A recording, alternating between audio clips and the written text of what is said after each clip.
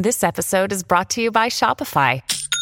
Forget the frustration of picking commerce platforms when you switch your business to Shopify, the global commerce platform that supercharges your selling wherever you sell. With Shopify, you'll harness the same intuitive features, trusted apps, and powerful analytics used by the world's leading brands. Sign up today for your $1 per month trial period at shopify.com/tech, all lowercase. That's shopify.com/tech. Hey, it's Ryan Reynolds, and I'm here with Keith, co-star of my upcoming film, If, only in theaters May 17th. Do you want to tell people the big news?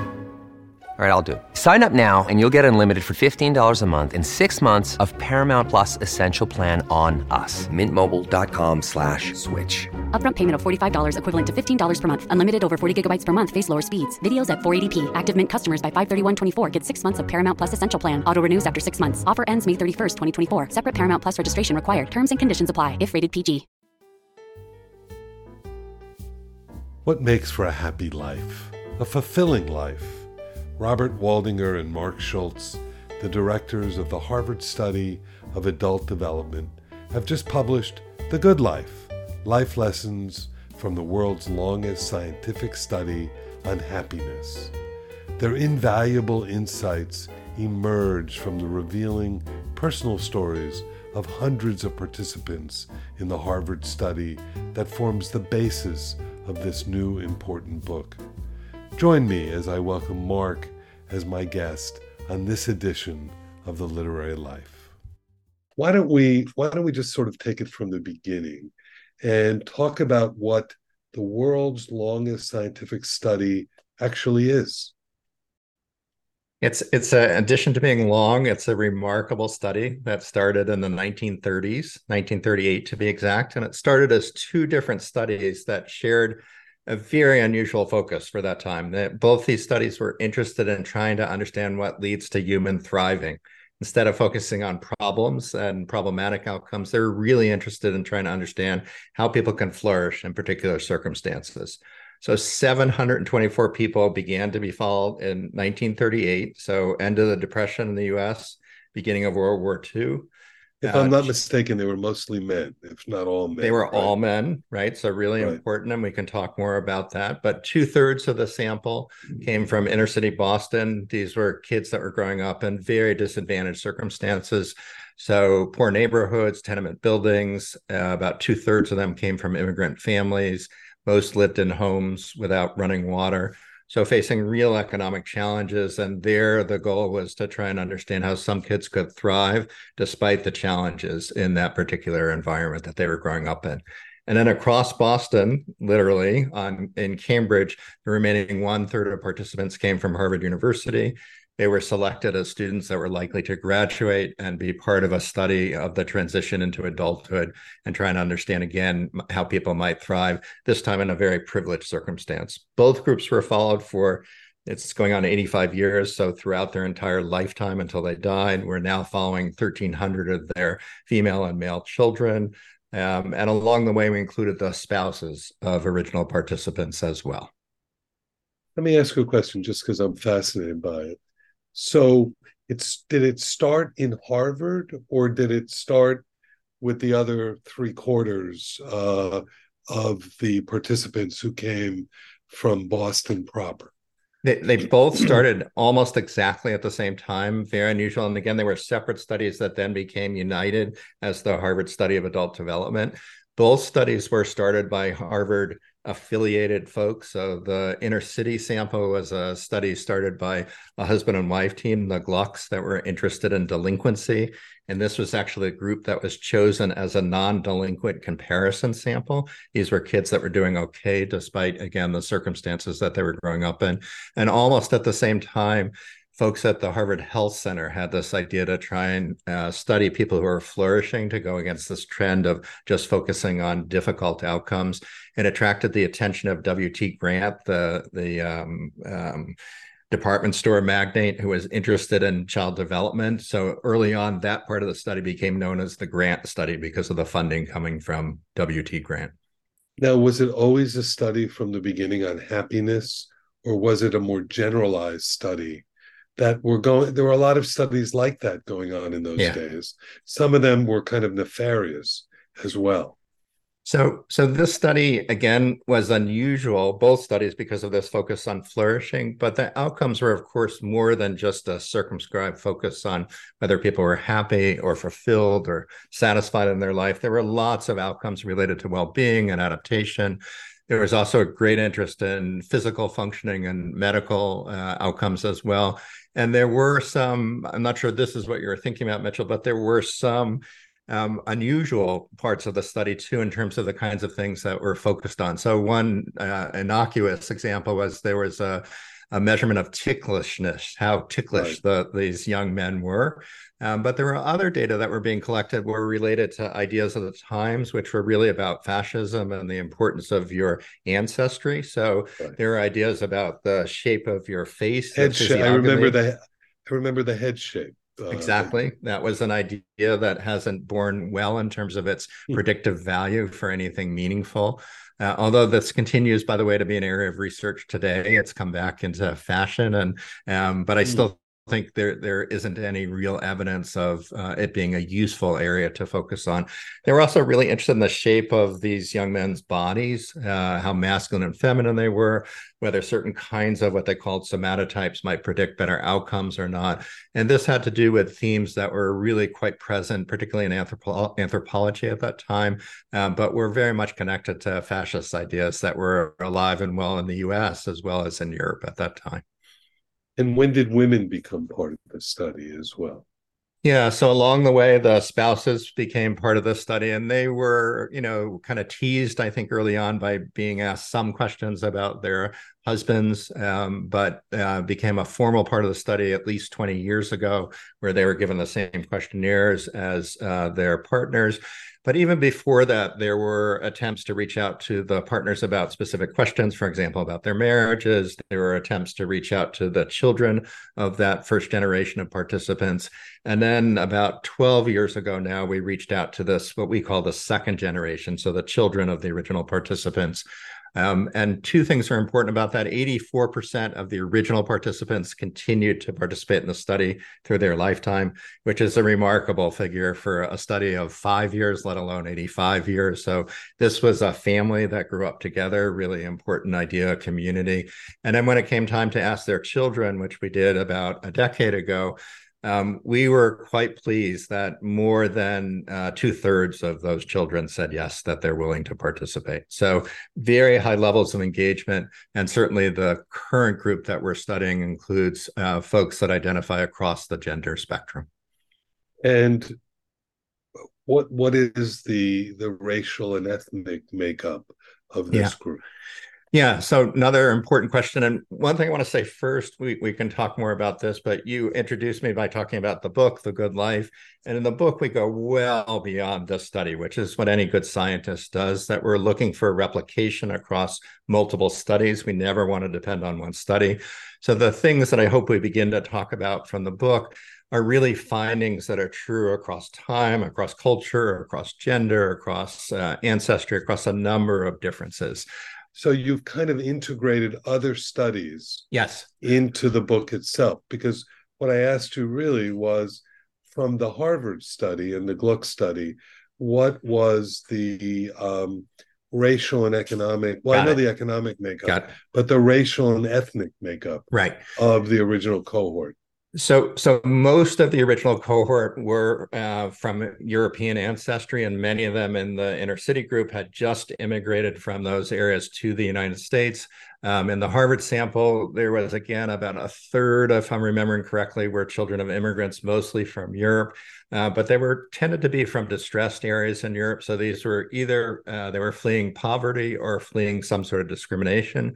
There was also a sizable number, important to recognize as well, that came from the greater Middle East. So what we called Syria at that point, which was a large area of the Middle East, also includes parts of Turkey. So there were sizable numbers that also came from that region. But they really represented the demographics of Boston at that time. Boston, I think, was close to 99% Caucasian of European ancestry. And this was the nature of the study when it began to be studied in 1938. The reason, I'm fascinated by all of this, because one of my favorite documentaries, which reminds me of this a little bit is the whole 7 Up series, Yeah. which I watched from the beginning, I think. And it's really about people about my age. It's every 7 years, starting in about 1955 or so, which is when I was born. And they don't really come up with any real conclusions. They're just showing what's happening to all these people. And you're absolutely right. I mean, so many people dropped out of it after a while for so many other reasons. And the fact that you have gotten this kind of participation over the decades is kind of remarkable. So how many, when you talk about the other studies that you brought in, talk a little bit about some of the other studies that you reference. Yeah. So let me say one thing about the 7 Up series, which is such an important work that Michael Apted did, following these people intensively across time, documenting their lives. Their goal wasn't really about science, right? This was a study from its start, was based on science, and it's 724 individuals that were studied very closely using the best scientific methods of the time. The methods of adapt, have changed as we've learned more. So the intent was very different, but there is a parallel in terms of this interest in trying to understand people and trying to get inside their head. In terms of what we did in the book, when we were interested in trying to generalize beyond the experiences of folks from our study and the findings that we have from our study, we're talking about hundreds and hundreds of studies we talk about in the book. So good science, again, builds on replication, this idea that this is a finding that's true across time, across populations, across particular methods. So the best way to do that is to look at what are reviews of other studies. And some of these reviews include literally 200, 300, 400 studies at once that are looking at similar kinds of questions. And what we're looking for is the kind of average size of whatever the association is. In our case, we're really interested in the link between relationships and how well they're working and certain emotional or physical health outcomes. And you can do that by looking at reports of loneliness and physical health, reports of loneliness and how long people live. And there are literally accumulated hundreds and hundreds of studies at this point that are relevant to this. Yeah, no, and I plan to get into the lessons learned from this study, but I'm fascinated by the mechanics of the study as well. Absolutely. Because it's a study of over 85 years or so. And to have that kind of consistency, even academic consistency, there had to be a real commitment by all of the researchers involved. So 2 questions. Yeah. Actually 3. How often did you actually go back to each of the participants to kind of reevaluate them? That's the first question. Second question is, ultimately, as we sit here today, how many people have you actually studied, emanating from that 700 and some odd from the beginning? And thirdly, how many researchers have been involved in this from the beginning? Yeah. So you'll have to help me because my memory is not good, but let's start with the first one. And this was a study, both studies that later joined together, that were really interested in the lived experience of people, trying to get inside people's heads, understand how they understood the world, how they experienced their daily life, and the kinds of challenges and opportunities that they face. So that meant doing in-depth interviews from the very beginning. So all the participants were interviewed. When I say interviewed, we're talking about hours and hours of interviews that they went through over many occasions. It wasn't just one interview. There were visits to the homes of all 724 participants, interviews with the parents, observations of them interacting with their parents. So this was an unusually in-depth start to the study. And I emphasize that because I think it's important that the participants learn from the very beginning that what their experience was something we were interested in. We were interested in trying to ask them about it, trying to understand it. And the regular check-ins, so these interviews happened at the beginning, maybe every 3 or 4 years, but over the course of the study, really about every 10 years, questionnaires every 2 years throughout the course of the study. So they were contacted with great frequency and again, replied with a compliance rate that was just extraordinary. Medical records were collected about every 5 years. These interviews were done historically. They were always done in person. More recently, we've done some via the phone or via new technologies. But people were followed very closely across time. And that's important for a number of reasons. It allows us to understand people in a very nuanced way. It means we collect lots and lots of information from them. If they respond to questionnaires by saying, this is the wrong question, we follow up in an interview and say, well, what was the right question? What should we have asked you? You're not asking me something that's important. What is it that we should be asking you? So this is a study that really builds on that nuance, and we really have 724 in the original sample, sort of family histories or files like photo albums of families that are quite extraordinarily detailed. The second question, I think you asked me about how many total participants, if I'm remembering right. So it's 724 from the initial study. We really can include the original parents, so the parents of participants, because we interviewed all of them. We asked them about their family history, about their relatives. So that's the zero generation. The first generation we followed for their entire lifetimes. We're now studying more than 1,300 of their children. We studied many of the spouses of that first generation. So it's well over 3,000. And it's an extraordinary study, not just because of that number, because there are studies that have way more participants, but that number, including the depth of the information that we have, the length of time that we followed them, is quite unique. It's the only study. And the generations. So you can, and the generations, exactly. You actually can see, what came from the various parents and how the parents affected their offspring in terms of all of this. It's exactly right. And that's really some of the big research questions that we're asking, is looking at what psychologists call generational continuity or changes in continuity, trying to understand, what people's origins, what it has to do with their life, even trying to understand something as simple. I know you have a few siblings, Mitchell. If I asked you and your siblings about your childhood, you might report different things about your experiences growing up, about how your parents acted, what kind of parents they were. Some of that might reflect true changes that happen, the distance between you in years, and some of it may be perception. So a neat thing about the study that we're doing as we speak is trying to get those retrospective perceptions of what childhood was like from the second generation of participants, and comparing that both among those different views within a family, but also comparing it to the data that we have as these folks were growing up.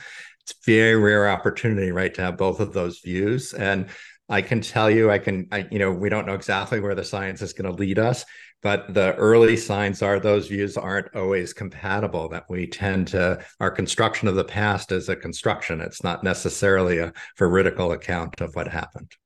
So much is being debated and talked about now about generational trauma, right? And that's something that I'm sure that becomes extremely either prevalent or interesting in terms of the kinds of lessons that you did learn in this.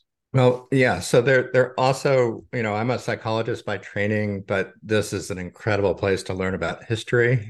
So I've been teaching for close to 30 years now, and students today will say, this is the hardest time ever to grow up. There are unique stresses that we face that no other generation has faced. And I think that is true, the last part, that there are unique challenges that younger people face today that are different than other generations have faced.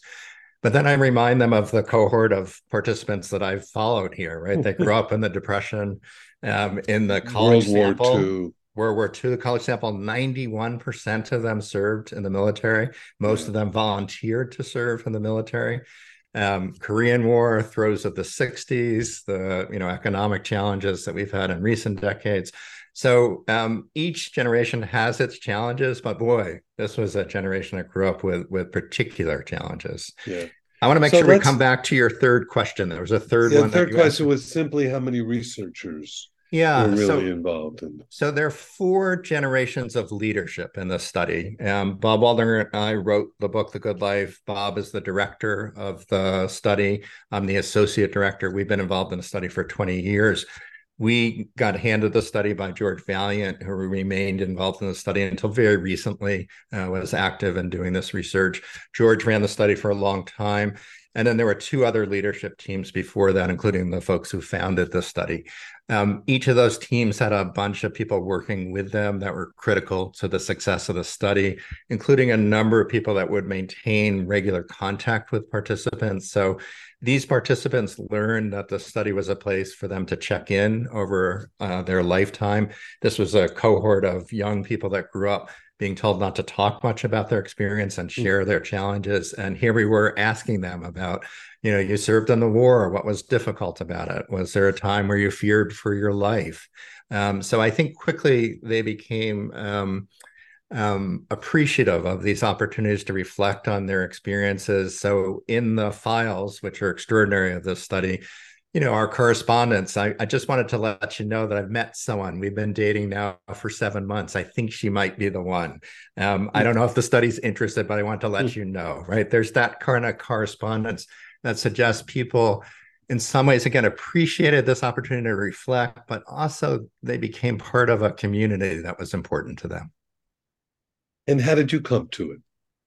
I came with Bob Waldinger about 20 years ago. Bob and I had been working at that point together for 10 years. We met on another one of these longitudinal studies that is also quite extraordinary, began at adolescence, followed people up into their 30s, which was, we thought, an amazing study. And Bob and I met as he was beginning to do research. I was a postdoc at that point. And 20 years ago, Bob was invited by George to think about taking over the study. George had been one of Bob's teachers when he was in med school, and Bob brought me along as part of the deal to take over the study. So let's get to the lessons that you've learned. Let's get to the meat of it. So what did you learn from this? What are your conclusions as we sit here today? Because if it's an ongoing study, so things will shift and change. But what are your conclusions as of now? Hundreds and hundreds of papers from the study, and there's some things that aren't surprising to anyone. The study shows that you want to take care of your body like you're going to be in it for 100 years. So you want to exercise, you want to avoid smoking, you want to avoid excessive drinking and see the doctor. Other findings about the importance of how we cope with negative emotions and challenges in our life. But the signal finding, the finding that led us to really want to communicate this in a book that would reach lots of people, is a very simple message. If we look across all of our findings, if we look across lots of other studies, it's a simple message. Relationships keep us happier and healthier across the lifespan. It's all relationships. I use the word relationships plural. It's not just whether you're lucky enough to be in a relationship with an intimate partner that really works and you're thriving because of it. It's your friends, it's your relatives, it's your neighbors, it's the people you work with. It's all relationships are important in keeping us happier and healthier. Is it the intensity of the relationships? Is it the quantity of the relationships? Is it the quality of the relationships? Are all of those factors, do they all work together to make us happier or not so happy? So the simple answer is yes, it's all of those things. And I'm going to start with two ways of thinking about it. The first way is just to recognize, and this is the joy of writing a book and really thinking about this, that we don't spend much time thinking about all the things that we might get from relationships. There's so many functions that relationships serve. We all know that we're social creatures. We evolved to be social. That was how we protect ourselves and got food and all those kinds of things. So we're social creatures by nature. There are pressures to continue to be social. But relationships turn out to serve so many functions for us. So it's a source of information for us. If we don't know how to do things, we often ask people. Our friends open our horizons. Our contacts increase our knowledge of information we might not have access to. And perhaps most centrally, relationships help us cope with the stresses that we experience in life. So challenge is inevitable in life. It happens to all of us. And relationships are incredibly powerful stress busters. They help us navigate stress and the many elements. So it helps us deal with the emotions that we experience when we're stressed out. If I'm, struggling with something at work, I might consult a friend or my wife and talking about it, getting advice, helping me think about it from a different perspective, pointing to a direction that I hadn't thought about, something that I was missing as I was constructing this. All of those things are things that are part of relationships and how they help us manage stress. They keep us healthier. So friends often look out for us. Did you go to the doctor? Did you follow up? The last time I saw you, I know you were struggling. Your knee was giving you trouble. What happened? Did you ever figure out what it was? Do you want to join me? I'm trying to lose some weight. Do you want to exercise with me? Do you want to go for a walk? So we often can develop habits that are good for us in our connections with others, but probably most centrally, the aspect of relationships most central is the way that it helps us navigate stress. So that's the big answer, Mitchell, about all the functions. But I do want to say one thing about quality, quantity. We can come back to it because there's a lot of nuance. Most important thing is we need people who have our backs. We feel like they have our backs. So when we're at a challenge, when we're in the midst of something that's really overwhelming us, the key factor, and this was the question we asked folks in the study, in the middle of the night, if you're scared or something's wrong, you're sick, is there someone you can call? We all need at least one person. Strategically, it's probably good to have more than one person because sometimes that one person has their own challenges or may not be available. So we all need people who have our back in times of challenge. Yeah, and I think what you bring out as well is the idea that the reason for trying to encourage a variety of relationships is that everyone is different. So you don't necessarily get everything from one person.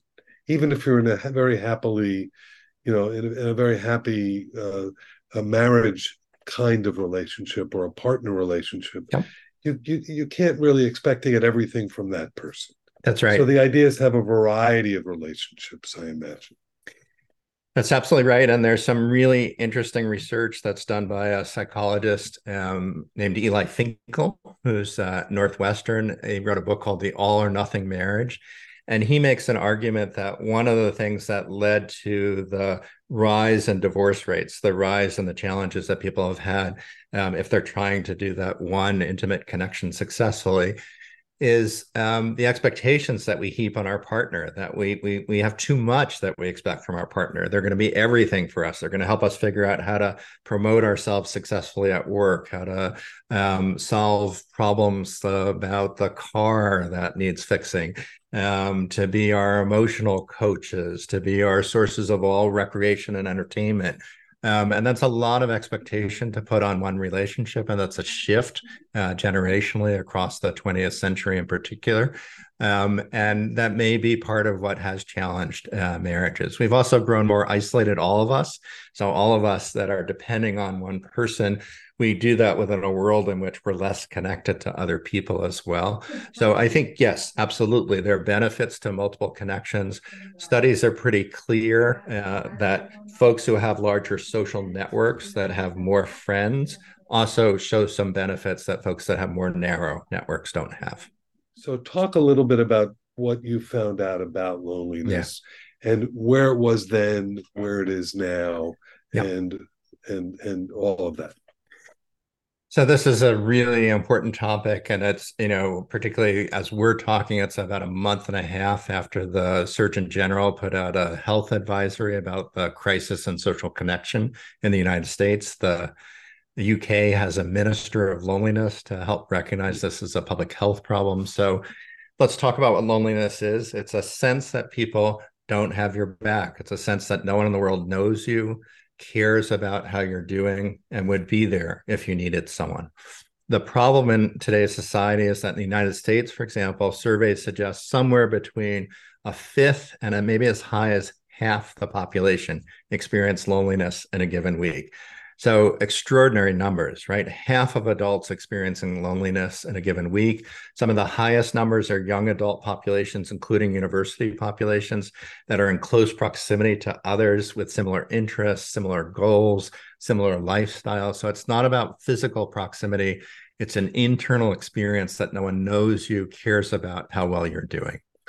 There are two reasons why it's important. High prevalence, so as high as 50%, not just in the United States, in other industrialized countries as well. Eastern countries, Western countries, doesn't matter. And it's very clear from hundreds of studies now that this is a health risk that's on the level of the risk that we associate with smoking or obesity. So that it's a Really? health risk for a premature dying. It's a health risk for all of the diseases of aging that we're familiar with, cardiovascular problems, dementia. And it's a risk not just because of the absence of the supportive effects of relationships, but it's also likely that the experience of loneliness itself we experience as a stressor. It makes us uncomfortable. It adds stress to our body, wear and tear to our body. It arouses that stress response, which is great when we need to flee a potential threat, but it's not so good when it's chronic and there's no obvious threat in front of us. So loneliness is a major public health problem, and most countries in the Western world, at least, are taking it quite serious and beginning to try and figure out policies that might help diminish And them. that, and I think what you point out so eloquently is that it's not only the young, but it's also the old. Yeah. And in many ways, the old handle it a little bit better than the young do in some ways. So there are two groups that are at highest risk. It's the young adults and the oldest adults. And the older adults are the ones that we've always been worried about as they get older and less mobile. Are there going to be concerns and they're losing their relationships, and they're losing as connections? people die. People are dying, and they're having more trouble getting to them because of mobility limitations. So that's been a challenge for older people for a long time. Loneliness has grown over the last few decades. It was growing long before the pandemic, and the pandemic accelerated some of the trends. But you're pointing to an interesting idea, which is that as we age, there's some sort of accumulated wisdom that we acquire that as a kind of an emotional wisdom that has to do with leaning into the connections that give us joy and pleasure. And older people seem to be able to do this better than younger people. If you think about young people, one of the tasks of a young person is to acquire information. And for young people, it might make sense to prioritize new acquaintances and new information over taking advantage of existing connections that they have. Whereas older people really want to max out what's around them, the connections that they have. And they are better in some ways than younger people at doing that. So one of the surprising findings in modern psychology, there's some debate about this, but most research suggests that older people, for example, are happier than middle-aged people. And that's extraordinary when you think about the challenges of growing old. Now, have you found this, has there been a change in this, particularly when I'm thinking in terms of young people, particularly? I remember reading, I think it was Lisbeth Shore, who did a book on wealth and did a book on kind of a history of wealth and that sort of thing. And she talked a lot about, people in the 50s and the 60s mostly the 50s it was a pretty screwed up era. But the one thing about the 50s was the whole notion of keeping up with the Joneses. It was a lot easier to keep up with the Joneses, right? If they got a swimming pool, you could probably get a swimming pool if you were middle class. Now, because of social media and what's happening with Instagram and everything else, it's not just keeping up with the Joneses. It's keeping up with everyone. Yeah. We have to keep up, even with everyone, but the bar is now keeping up with Beyonce and keeping up with the super rich and keeping up with this fantasy life that I think has led people to have very skewed notions of what they aspire to and what they think will make them happy. I think that's absolutely right. So, at the beginning, we were talking a little bit about the particular challenges of each generation. And the challenges of this generation, I think, very much have to do with the role of social media and the new communication technologies. So, there are other things that are important I don't want to leave out as well. There's uncertainty about the future, especially our environmental future and climate change. There's uncertainty about whether the economy will grow or continue to stagnate. So there are real physical concerns that the younger generation has. But the thing that's different in this generation is partly these social comparisons that are fueled by the media availability, and it's ubiquitous. We carry it around. It's not just something we turn on. The messaging of those distractions has become more powerful with social media and the presence of technologies in our lives. So You talked before about, it's no longer folks down the street that we might compare ourselves. It's to the lifestyle that Beyonce lives and the things that Beyonce has. And the way I talk about it is that we used to be able to go out, to the street, look down the block, and just make sure that the cars that the neighbors had were similar to our cars.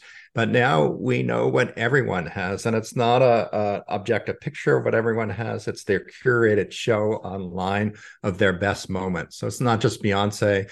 It's the people you went to school with are putting online kind of curated narrative about themselves that shows them at their most successful moments. So that's a very hard thing to compete with. We are creatures of comparison, and those comparisons have become quite pernicious. They're particularly challenging for younger people, those comparisons, particularly challenging for young girls and for women as well.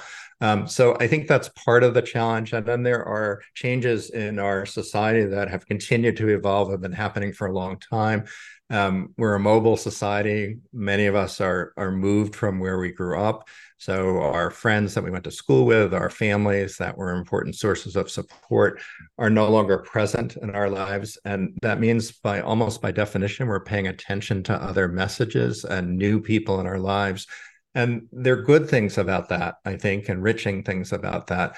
But it also means that some of the old ways of socializing have become less important to folks across time. From what we've learned, where does it lead us? What do we need to do as a society? Yeah. What do we need to do to make and enhance these lessons and turn them into something actionable? I think these questions are related. So I think the first step is really taking these things to heart. And there are two parts of the message that we need to take to heart. One is how powerful relationships are for our well-being, both our emotional well-being and our physical well-being. And it's the latter piece that I think is surprising to people. Relationships affect how wounds heal, how quickly they heal. They affect the experience of pain when we're exposed to something that is painful and challenging for us. They affect the way our immune system responds to threats. So there are a number of ways in which relationships get under our skin. This is the current frontier in science. That's really exciting. So it's not just about feeling good, which is important for most of us, and being satisfied in life and having meaning, but it's also important for our physical health. So that first step is really recognizing that and not saying this is something silly or unimportant or something that I could do later in life. This is something I hear from younger people a lot. I'll lean into my work life now, and maybe in my 30s or a decade from now, I'll focus on my relationships, or I'll pick up those friendships. What we find from studying people across 8 decades of their life is if we don't intentionally lean into relationships, if we don't intentionally push against the messages that distract us from relationships, that relationships wither. So the generation of folks that we studied, many of their old friends they had lost touch with, people that were important in their life, family members, siblings they were no longer in touch with. They often would ask the study, do you happen to know where my roommate from college is? Do you happen to know where my sister is? Because I know at one point you had a conversation with my sister.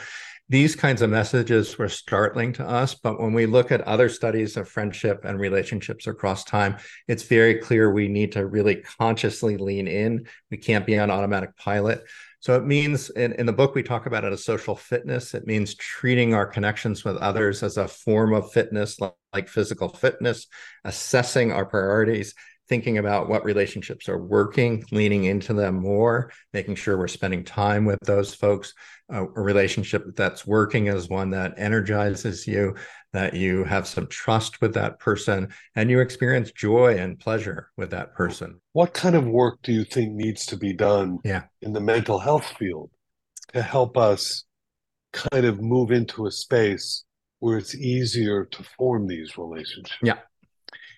So one idea is that the challenges, the skills that are required to surmount the challenges in relationships are skills that can be taught. So if we think about, I'm going to make it very real and maybe from the perspective of someone who's older, maybe hyperbolically real. During the pandemic, people couldn't be with others physically. For young people, in some ways, they were well equipped for this. They were very facile at technologies that connected them to their peers. They were already used to it. So whether it was texting or various kinds of social media platforms, they knew how to use that. But the one thing about texting and other social media platforms is the rhythm of the conversation is very different than the rhythm of an in-person conversation. So if I have a conflict, and we all have conflicts in life, it's impossible that we can always agree with the people around us. When we have conflicts that arouses feelings in us that are challenging to know how to deal with, we have to figure out how to proceed if we have a difference in perspectives. And those are skills that can be taught. We learn by experience, but they're really important to have the opportunity to learn them. So there's a generation of young people that lost a good 2 or 3 years of opportunities for in-person opportunities to learn that, or experiences to learn and to grow those skills. And people more generally also got rusty with those skills. It's not just young people, but all of us got rusty during the pandemic. So these are skills that can be taught. They're as basic as being able to recognize your emotions, to be able to talk about differences in constructive ways, and to deal with those vulnerabilities that we all have. It's not just about mental illness, but all of us have experienced vulnerability in relationships, no matter how good our parents were, no matter how close we are to our siblings, or how lucky we've been in love. All of us know what it's like to put yourself out there with the possibility that it may not be reciprocated. So all of us have a memory of being disappointed, being perhaps burned in a certain way, or we felt like we've been mistreated. So relationships are challenging. They're messy, they're complicated, but they bring with them incredible rewards. And I would also argue that they're really the stuff of life, that without relationships, life doesn't have much. And it always strikes me too that in order to enter into good relationships on both sides, giving as well as receiving, the word empathy comes into play, right? And does it trouble you, as it does me, that among some circles, the humanities are being diminished in the schools? People don't want to talk about feelings and that sort of thing, and it's being diminished in the books that are allowed to be read, in the textbooks. What do you think the far-reaching results of that sort of ideological way of approaching education might have for young people? Yeah, so I think it's really, really important for all of us to be exposed to experiences that are different than our own, viewpoints that are different than our own. That's how we learn the most. So, there's one of the reasons I became a psychologist, if not the main reason, was because I'm really interested in trying to think about, what makes people tick, why they think that way, why they have certain preferences. And in my therapy practice, in my research, the kind of research that we're talking about today, the more different that experience is from my own, the more I'm able to learn. So I appreciate those opportunities incredibly. But we all don't have the opportunity to be psychologists in that way, but we do have the opportunity to ask questions and to be curious. And literature and film and the humanities is an incredibly powerful place to learn about the experiences of others. And those experiences, or the otherness, could be lots of differences. It could be, historical differences. It could be cultural differences, or differences in the way that we look or that we're abled. So reading, learning, being open to those experiences, I think, are really powerful. I learned, certainly in writing this book, part of its power lies in the stories that we tell about the participants. And people, I know from the response to the book, people are interested in learning about other lives. Reality TV is a 21st century phenomena. And it's another way, right? It's not a highbrow way of learning about the lives of others. Look, I read fiction to learn about the lives of others. Yeah. There's something very cathartic about going through someone else's, angst that's played out in a novel or a film. So all of those things are extremely important. And also, what's also important is that we're accepting of other people. And it's terribly offensive to see what's going down now. Yeah. And thinking about all of those people who will feel marginalized, yeah, and will not feel part of the larger community, which you are teaching us is what is so important for them to be healthy, Yep. right? In the long run. And I also want to say you do in the book, you do a wonderful job of telling the stories of the different people that you're studying. And I want to end it or this end this conversation with the last chapter of the book, which I really appreciated.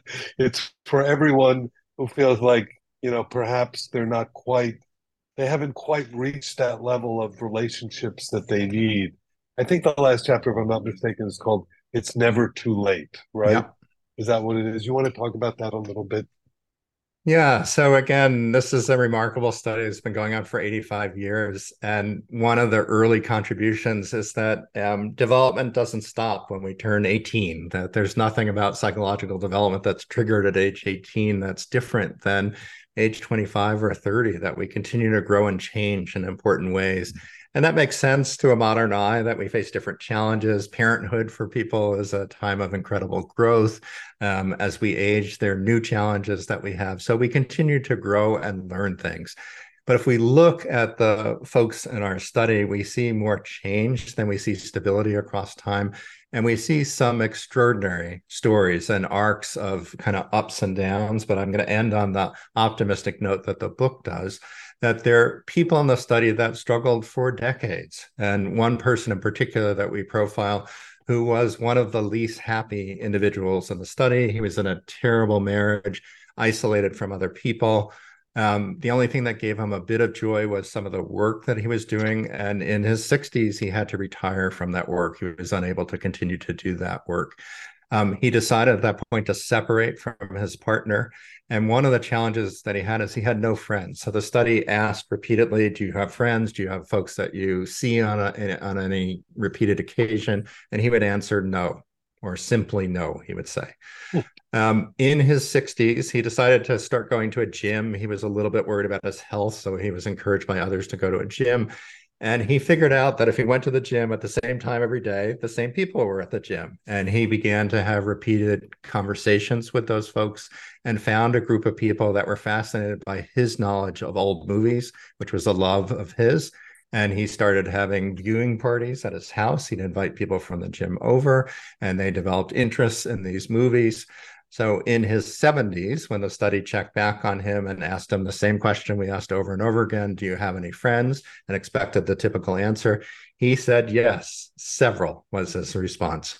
So this is a message that I think is an appropriate message of realistic hope, that making friends is actually not as complicated as people imagine. It requires people think about somewhere between 40 and 70 hours of repeated contact over time, best done through activities, going to a gym, volunteering in the community, people you work with, people you commute with. There are lots of places to have these repeated contacts. And if you're able to put yourself out there in a way like this person was by talking about movies, it's often reciprocated in ways that people can develop friendships. So from one of the loneliest to a person who had really important friends that sustained him into late life. Marc, the book is The Good Life, Lessons from the World's Longest Scientific Study on Happiness. It's been fascinating. I could talk with you for another hour, but thank you for being on The Literary Life today. Such a pleasure, Mitchell. I enjoyed talking and really honored to be with you.